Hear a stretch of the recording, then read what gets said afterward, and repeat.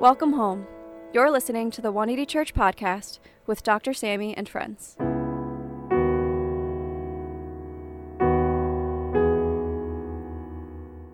Dr. Sammy D. Kim is a Harvard-trained ethicist and co-founder of 180 Church NYC.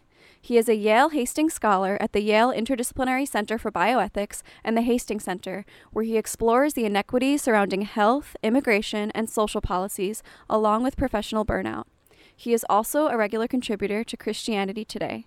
For more information, please visit his website at samdkim.com. We're going to spend a little moment to center ourselves in prayer in cloudy days like this one.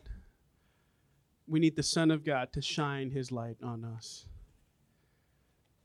And I want to spend a moment today, rather just on ourselves, focused attention on NYU's event as Paul comes up to preach today. First, I would like to say that NYU will be the first event where the hard print of my book will be given out to 250 students. 250 students.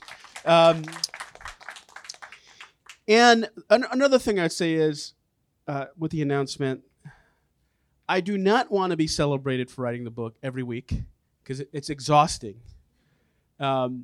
Or promoting the book. That's not the point. I want you to forget I wrote the book permanently when we put it up here, because it's like, oh, you wrote the book. Let's help. No, it's just think of me as an author you don't know, and separate it, like Sarah Young, like Paul Tripp, and it will completely just be a resource for evangelism, where you don't even need to mention me. Because I didn't write it to be an author or to sell it or anything, market it. I wrote it 100%.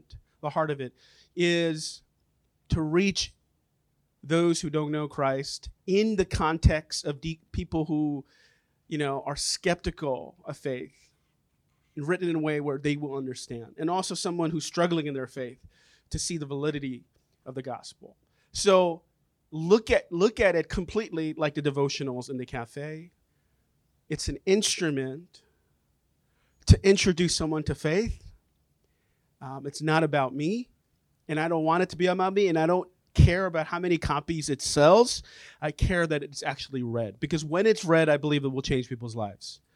And as the wind of the Spirit is blowing, it is going to Notre Dame and Yale and Harvard and many other places.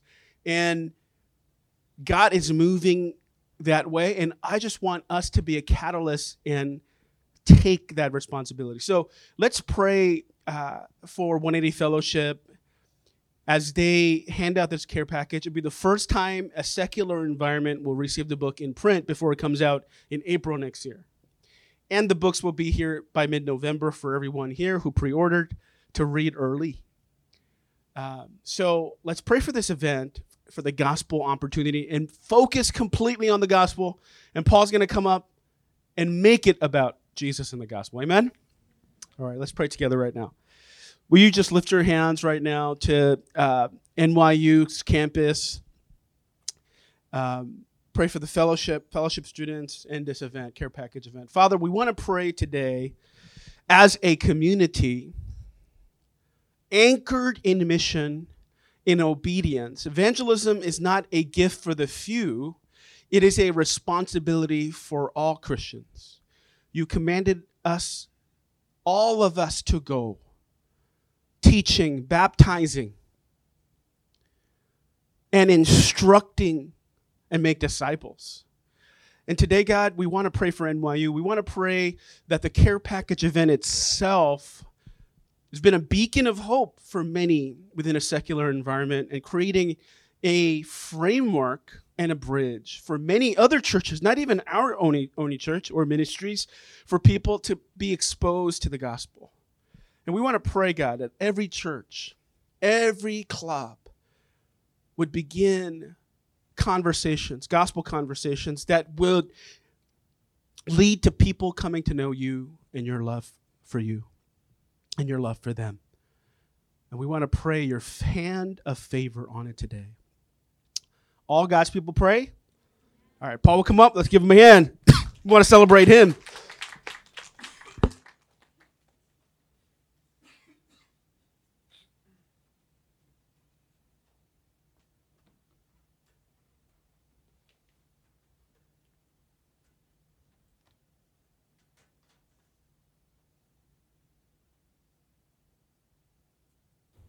All right.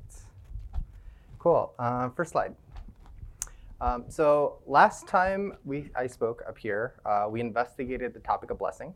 You should remember this diagram, or this picture, or being blessed. And we defined blessing as a foreshadowing of good, a vision of flourishing, a hope that originates from God. So that's how we define blessing. And to quickly recap, we covered the following. So I'm just going to 4 points. Blessings are not primarily about what God promises to do to someone. It's primarily about what God is going to do through someone. So that being point 1. We find examples in the Bible of individuals, families who choose to pursue God's vision of flourishing by abiding in God or apart from God. So we find those types of examples within the Bible. And notably, we looked at the life of Jacob, a man who already blessed by God, but chose to wrestle with God and with others to seize the blessing by his own hand. So we looked at that example. And so today, next slide, I want to explore how we abide in God. So last time was the what, and now is the how. And to do that, I want to investigate the roots of another word, another significant term that's used in the Hebrew Bible. And as you can probably guess, is the word on the screen. And that word is Shema. Everyone with me now. Shema. All right. So the word that's typically translated as hear or to listen, as you can see on the screen, with additional connotations and nuances, and we'll explore those today. So today, we're going to look at the different facets of this word, their implications for spiritual practice, and some thoughts on what that could mean in a personal context. So what is Shema? The word Shema appears 1,159 times in the Bible. And most notably, the word Shema is a mental hyperlink to what the passage that we read, Deuteronomy 6, specifically Deuteronomy 6:4, and associated passages. But in it, Moses implores the people of Israel to Shema, or to hear, O Israel, and that's captured in the phrase, hear, O Israel. And this call to listen, to love the Lord your God with all your heart, with all your soul, and with all your strength, eventually became a prayer for the Israelites. So that thing that we just read is a prayer that is spoken on a daily basis. And they named this prayer, the Shema, after the first word in the prayer. So in English translations of the Bible, the word Shema typically appears as to hear, to listen, and to obey. And while those translations are sufficient for just us understanding the basic concept, I hope that by the end of this message that you'll find them lacking because it goes a lot deeper. And so, so the typical problem that happens with translation is that we read in modern understandings of English words into ancient words, meaning we take in all the baggage from the English, hear, listen, obey, and we transfer them on into the Hebrew term, and those either don't exist or it's different. And so we end up coming up with weird applications for things. And so I'll give an example of this in the next slide. So next slide. So on the screen, there are 3 passages. Hopefully you can read them. But we have Deuteronomy 6, Psalm 27, and Proverbs 8. So I'll read them aloud, and then we'll go through Psalm 27. So Deuteronomy 26, then we cried out to the Lord, the God of our ancestors, and the Lord shemad our voice and saw our misery, toil, and oppression. So the Lord brought us out of Egypt with a mighty hand and an outstretched arm, with great terror and with signs and wonders. So that's, think about what Shema could mean in that context. Like if it was like a blank line, what word fits there? Psalm 27. Shema my voice when I call, Lord. Be merciful to me and ask me. My heart says of you, seek his face. Your face, Lord, I will seek. Do not hide your face from me. Do not turn your servant away in anger. You have been my helper. Do not reject me or forsake me, God my Savior. And then Proverbs 8. Now then, my children, Shema to me. Blessed are those who keep my ways. Shema to my instruction and be wise. Do not disregard it. Blessed are those who Shema to me, watching daily at my doors, waiting at my doorway. For those who find me, find life and receive favor in the Lord. But those who fail to find me, harm themselves. All who hate me love death. Okay, so just in these three examples, if you really think about it, I didn't give you enough time to think about it, but if you really think about it, there are many possibilities for the meaning of Shema beyond hearing. So if we just translated it as hear, it would be fine, but there's a lot of other words that in our mind we can throw in there and it would still make sense. For example, in Psalm 27, the psalmist is asking God to listen, Shema my voice when I call Lord, right? So Shema my voice, hear my voice, or listen to my voice when I call Lord. But what he really means is show me mercy, right? He's not saying, God, literally just hear me. He's saying, God, show me mercy, which really means, God, please respond. Please do something about my situation. Because when we cry out to God, we're not literally asking God to simply hear our prayer or pay attention. What we really mean is for God to do something about my situation and to help me.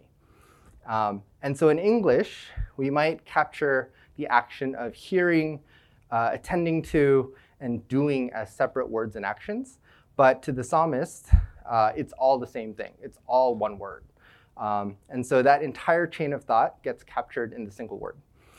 In Hebrew, the hearing, the drawing your attention, the focusing, and the responding in action is all captured in the word Shema. Okay, so next slide. So what can we deduce from all the ways that the word Shema is used in Scripture? Is that it's not describing an isolated action. It's describing a process that begins with hearing and ends with obedient action. So in other words, when I hear something, I Shema. When I focus my attention on that something, I Shema. When I respond according to what I heard, I Shema. And when I hear but I fail to internalize or respond, I fail to Shema. So if I miss any of the steps that come in between hearing and acting upon what I heard, I fail to Shema. Okay, just keep that in mind. Why? Because we need to ask ourselves, did I really hear something if I don't recall it? And if I don't recall it, can I internalize it? And if we don't internalize it, can we really act upon it? Like, it's all one thing, if you think about it. And so today we'll explore the process of Shema. We'll go through each one of these steps, the hearing, the reciting, the meditating, and the obeying aspects of Shema and their implications for spiritual practice. Cool. First slide. Hearing. So it goes without saying that hearing is fundamental to our lived experience. Way before we learn to read, we learn to hear the words spoken to us by our parents, and we learn to listen. And likewise, before we were able to read the Word of God, we heard it read aloud somewhere by our parents in gatherings like this one. We heard the Word of God. And so much of Scripture originated from an oral tradition in predominantly unread or illiterate communities. And so the stories collected in the Bible were shared by word of mouth for years or decades before they were ever put into print or ever written down. So you could argue that the original purpose of a written or printed Bible was so that it could be read aloud in shared spaces to God's assembled people, to both tell the story of who they are and where they came from, but also to invite those assembled people and those able to hear into a relationship with God. So that's the purpose of a written word. Now, even the Gospels, the life, the death, and the resurrection of Jesus were exclusively shared with an oral tradition, so they were just talked about, for 40 years before there was any written gospel. So, meaning Mark was written 40 years later, after the death of Jesus. Our first writer in the New Testament, Paul, and his first letter was dated around 50 to 52, meaning 20 years post-Jesus, right? So the first letter came 20 years past Jesus. And so between the death of Jesus and the writing of Mark, 40 years later, the community surrounding Jesus was clearly telling stories. That's all they did for 40 years. They were just telling each other stories about Jesus. They were passing on the tradition of what happened to Jesus, what he stood for, what he did, orally by telling it and retelling it over and over again. And sometimes the stories may be sequenced differently or they might be abridged, but these stories were told and retold again and again. And so when we attend service, when we listen to sermons, testimonies, stories of people's weeks, we are participating in the same oral tradition, or placing ourselves in spaces where we can hear and share good news. All right, next slide. Now, if you only hear something once, have you really heard it? Returning to the idea that a large part of the Bible is based around an oral culture and recalling and reading the Bible aloud in public in community, it would have been quite normal to hear sacred texts, the Torah or other texts, read aloud in public areas. That was the norm back then. Or for followers of Jesus to invite groups of people into their homes to hear the letters of Paul read aloud. That was normal. And in doing so, they created experiences together revolving around the hearing of good news, right? To hear, to rehear, to tell, to retell the story of who they are and where they came from. And to be invited again and again into relationship with God. That was the norm. And if you think about it, getting people together to read the Bible aloud is a simple idea. Like, it requires no prep. It develops community in a different way, and you don't need to prepare a message. You barely need facilitation skills. All you need to do is create a space for listening to the Bible, right? And when you hear the good news in its entirety over and over, you stop thinking about the verses and you start thinking about books and how they come together to tell the story about Jesus. And so if this was how Jesus followers in the past encountered the word, where and how do people in the modern era encounter the word? They might encounter it in worship services like this one. They might hear a few verses read aloud or a section of the Bible in part of a sermon. But if that's their only exposure to the Bible, one paragraph at a time, we miss the forest by staring at trees. These books were written as books that were meant to be understood as complete books. And so imagine seeing memes online of popular movies, but never actually watching the movie. I mean, that's lame. Or exposing yourself to quotes from famous books, but not actually reading those books, right? So if this seems odd to you, we need to rethink our consumption of the Bible, right? Because we do that all the time, without even thinking about it. So next slide, okay. So what happens when you take a section of the Bible and you recite it regularly? Well, you arrive at something like the Shema. So like I said in the beginning, in addition to the word Shema being a process of learning and obeying, listening and obeying, the Shema is also Jewish meditation literature. It's something that they recite. So the Shema in Deuteronomy 6 is a prayer that's recited every morning and every evening. And the tribe of Israel repeats this day and night to remind themselves of their allegiance to God. And it's one of the first prayers learned by Jewish children. So what's recited? I'll read it aloud again. It's on the screen. Hear, O Israel, the Lord our God, the Lord is one. Love the Lord your God with all your heart and with all your soul and with all your strength. These commandments that I give you today are to be on your hearts. Impress them on your children. Talk about them when you sit at home and when you walk along the road, when you lie down and when you get up. Tie them as symbols on your hearts and bind them to your foreheads. Write them on the doorframes of your houses and on your gates. And it continues. There are actually other verses associated with the Shema as well. This is just the beginning of it. And we can tell that it contains biblical truths that they want to remind themselves. So for example, the Lord that rescued them out of Egypt is our God. When they say the Lord is our God, they're referencing specifically that one. And this Lord alone is our God. And for the Israelites, that was a big deal because everyone else was polytheist. And so being a monotheistic, one God religion was a big deal. And while we won't explore every line of the prayer today, you can imagine the potential effects of speaking these truths aloud to yourself on a daily basis, right? So what's the point of rehearsing something like the Shema? What's the point? Why do they do this every morning and evening? Ultimately, the practice of reciting scripture day and night is a practice of speaking truth to ourselves despite ourselves, right? Calling ourselves into worship, especially in circumstances when we don't want to believe in those truths. That's the point.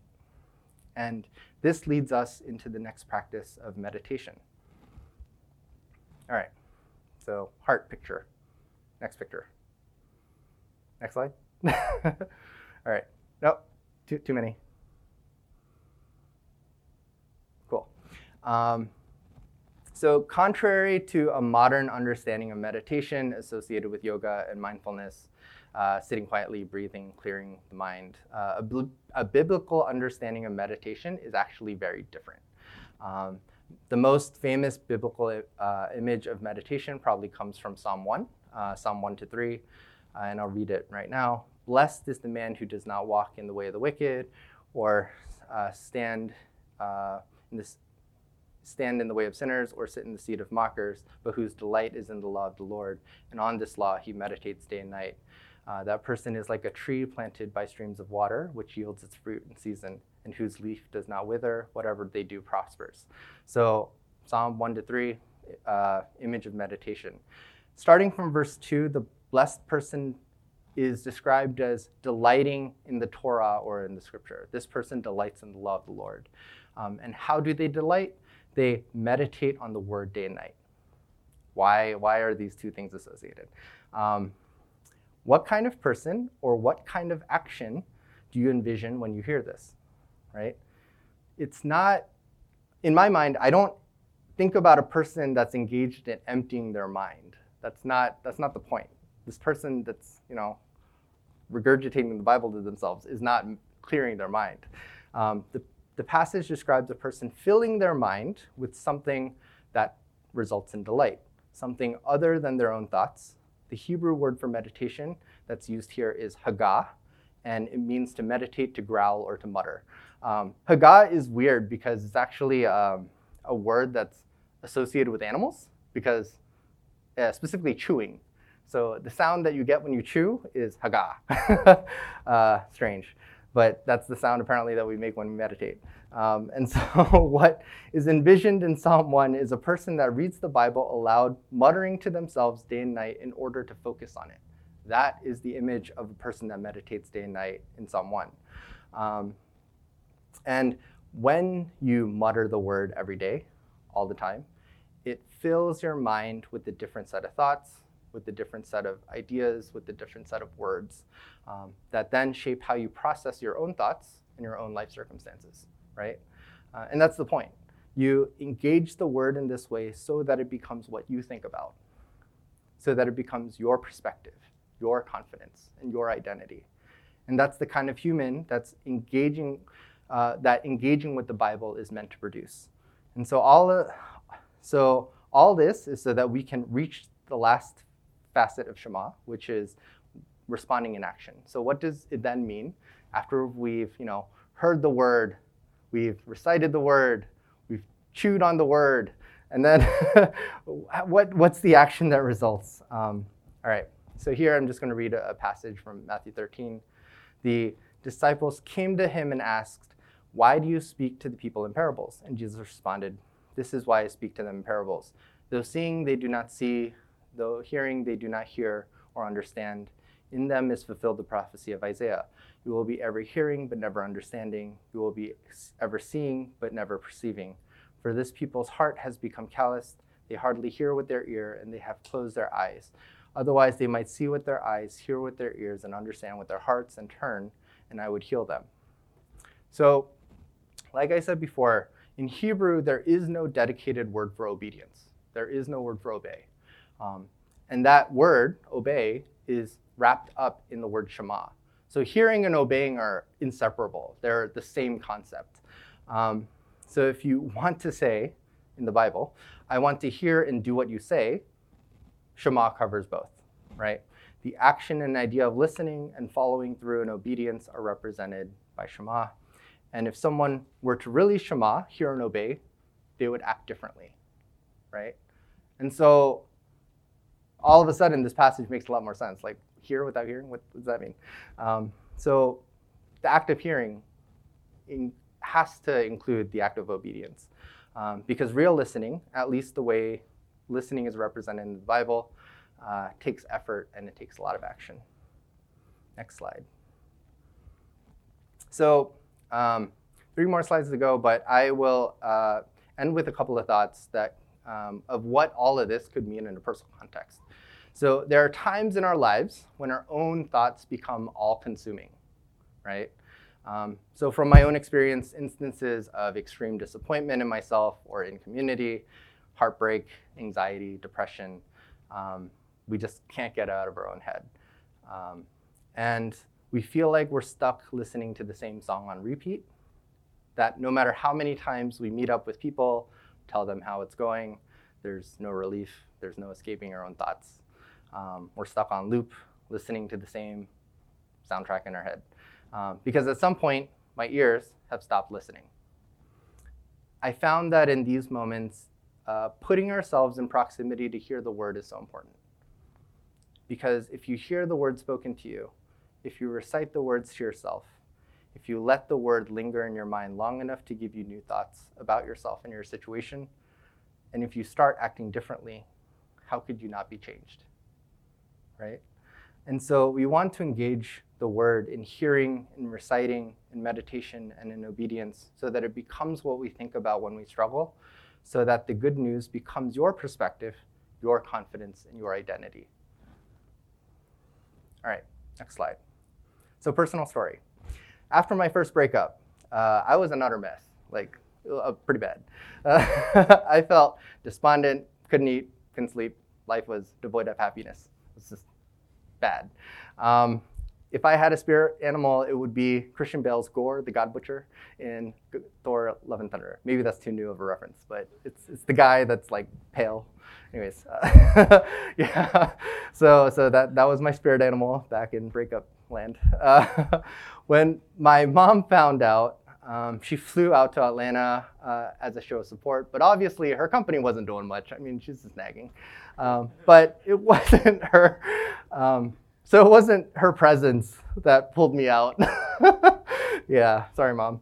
Of my emotional, psychological, all-consuming black hole. Instead, what she did was she pointed me to this passage to read, to reread until it sunk in. So that was what she told me to do for the next 2-3 months. All I did was read this passage. I didn't read anything else. I just read this.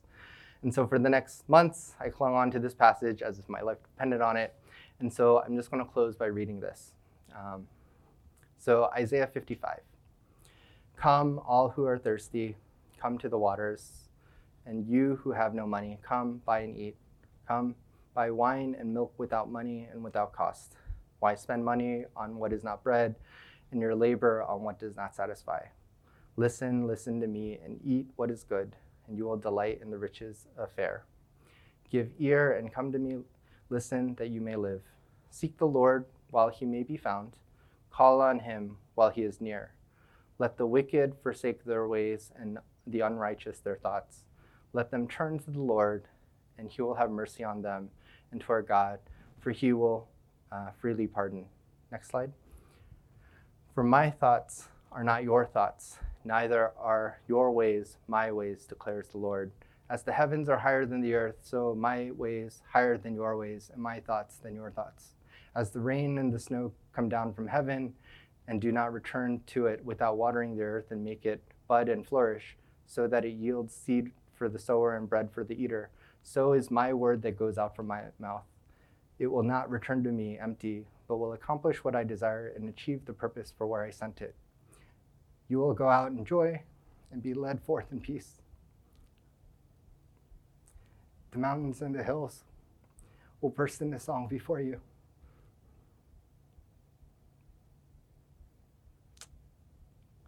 And the trees of the field will clap their hands. Instead of the thorn bush will grow juniper. Instead of briars, myrtle will grow. This will be for the Lord's renown, for an everlasting sign that will endure forever. It still hits hard. But, I mean, yeah, for me, this is all I could think about. And so I hope that if you're struggling with something, that the Bible would do the same for you. That you would cling on to something that would take you out of your own thoughts, out of your own head. Yeah. Amen.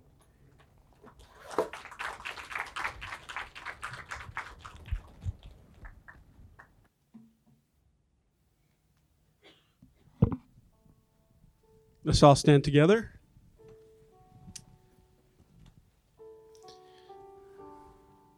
What an embodiment of living the Word. You know, I always thought of the Shema and the idea of meditating. When Jesus was assaulted, fasting for 40 days, and the Spirit led him into the wilderness to be tempted by the devil, Jesus uses his meditation of Scripture and wins that demonic battle in his head. And a lot of times, the scriptures of that special temptation in Matthew 4, we don't know. Was it a physical conflict? Was Satan actually there? Or was it in the mind? Or was it a different realm? We don't know. We can speculate. But I always think of Jesus quoting, and he says, "It is written." Tell someone next to you, "It is written." Now tell someone next to you what you know that's written. Now, if you don't know what is written, you cannot recite it. Jesus knew it. And it kind of sounds like, in Taekwondo, what did they say? Well, I was a green belt. It's hiya. Tell someone it's hiya. Okay, that's a little bit weird, but the idea of the biblical idea of meditation is manifesting the authority given to you in the Word and manifesting it in the external world. That's what Jesus does in the temptation.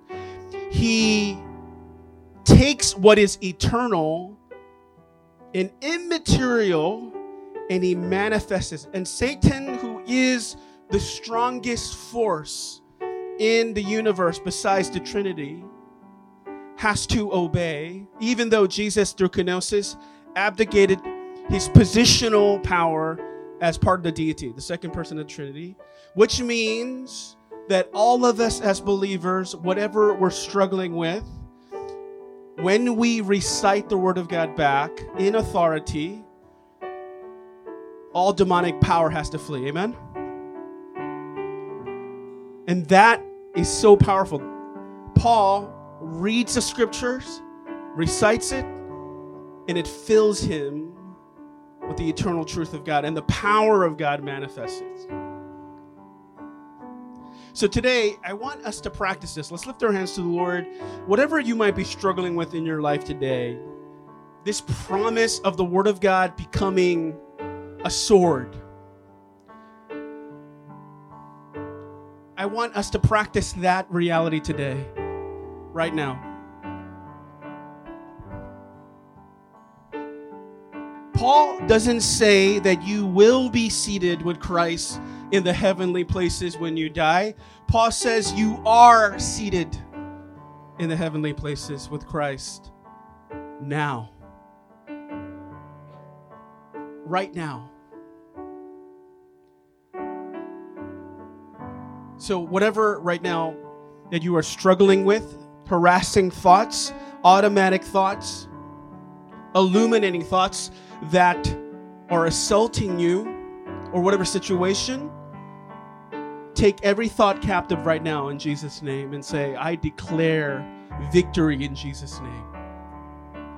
I am seated with Christ. I want you to recite that. I am seated with Christ in the heavenly places.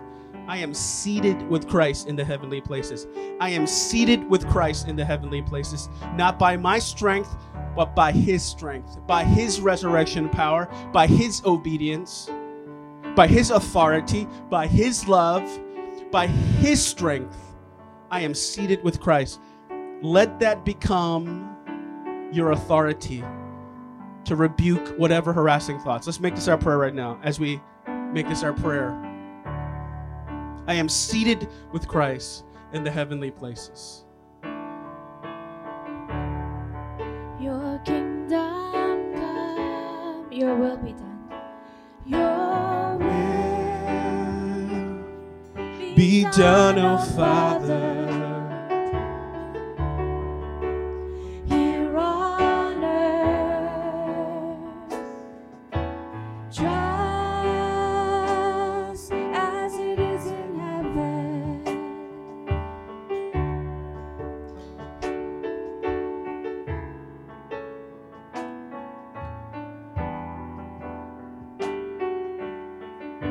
Not my will, not my will, or my plans, or the way that I want it.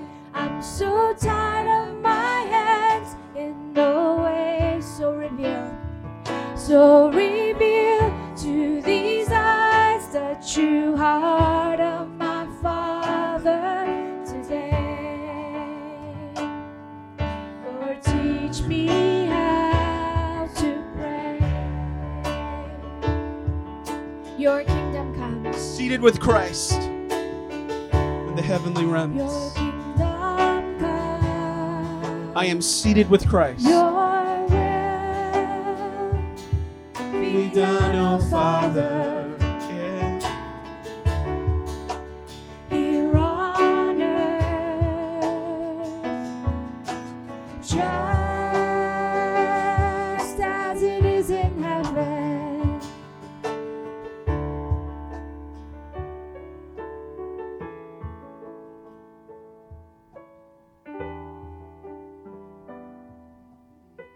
So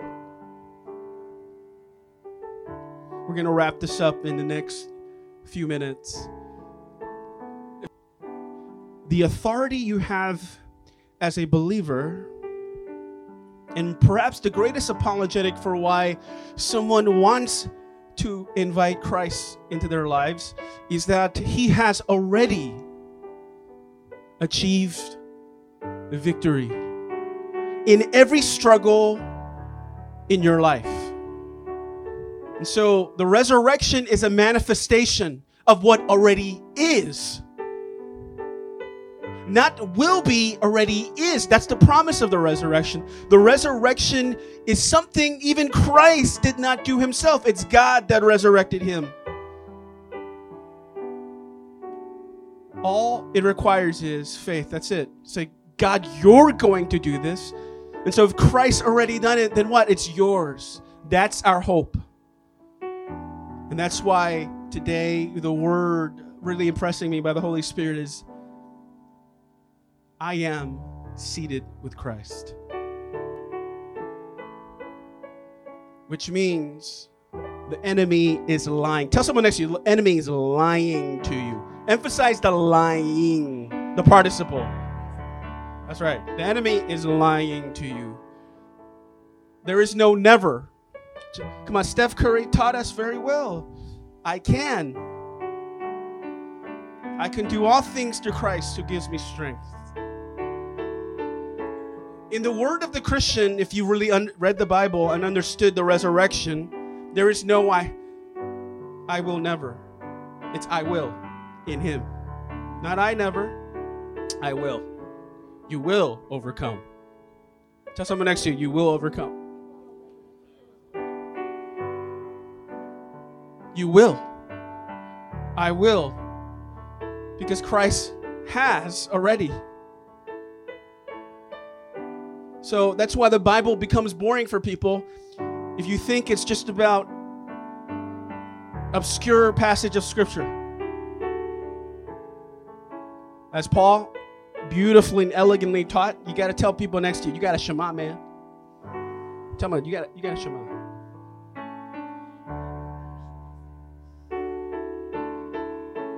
If someone is talking nonsense to you in small group, yes, but we learned the word this week. And then in your inner life say, I am seated with Christ. I am seated with Christ. Not will, I am.